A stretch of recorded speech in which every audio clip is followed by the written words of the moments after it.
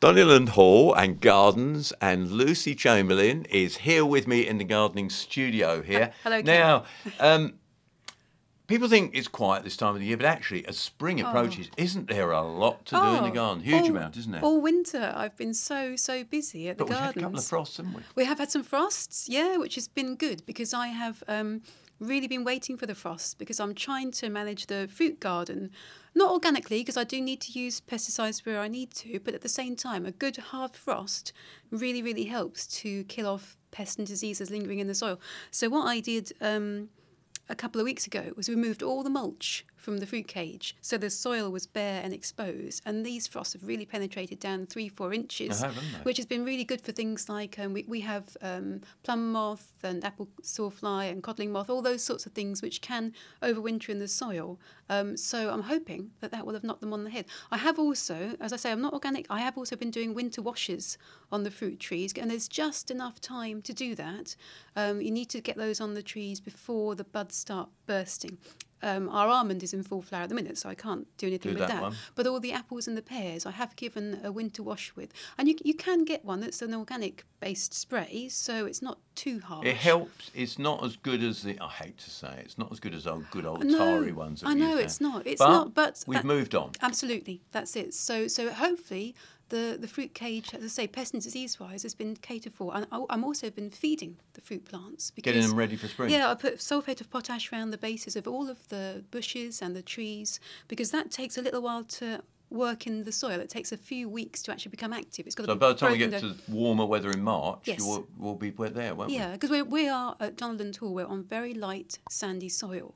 So the nutrient status of the soil can be quite poor. We have to feed every year in order to keep things topped up. If you're on a clay soil, don't reach for the fertiliser packet each spring because you might not need to. It's money thrown away. And also, if you over-apply fertilisers to plants, it can damage their roots by scorching them.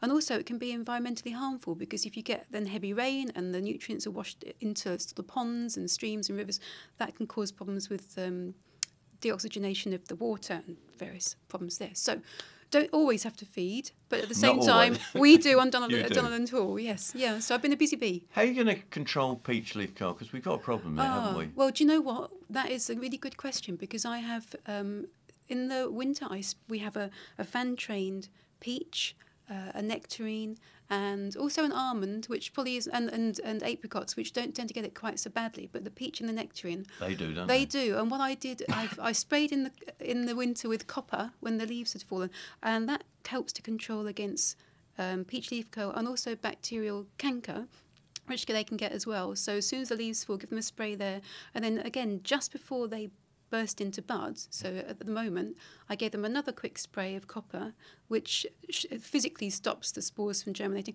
But also, I've actually covered the trees with the help of my husband. That helps, doesn't it? Yeah, in polythene sheeting. They're big trees, and it was no easy task. They're like 4 meters wide and 3 meters high. So to get a polythene sheet to cover the whole tree was quite hard, but then they're wall trained, and so we've managed to make a support that sticks out from the wall about a foot and goes straight down to the ground from the top of the tree.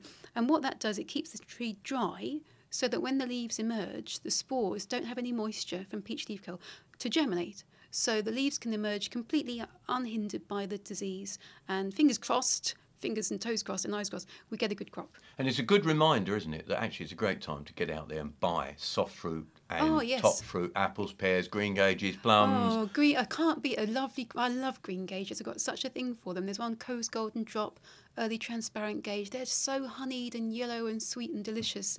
And like you say, it's a good time to get them into the ground now. And nurseries are still selling bare root plants. They will actually start selling them off a bit cheaper at the end of the month. So look out for that as well. Yeah, bag yourself some bargains.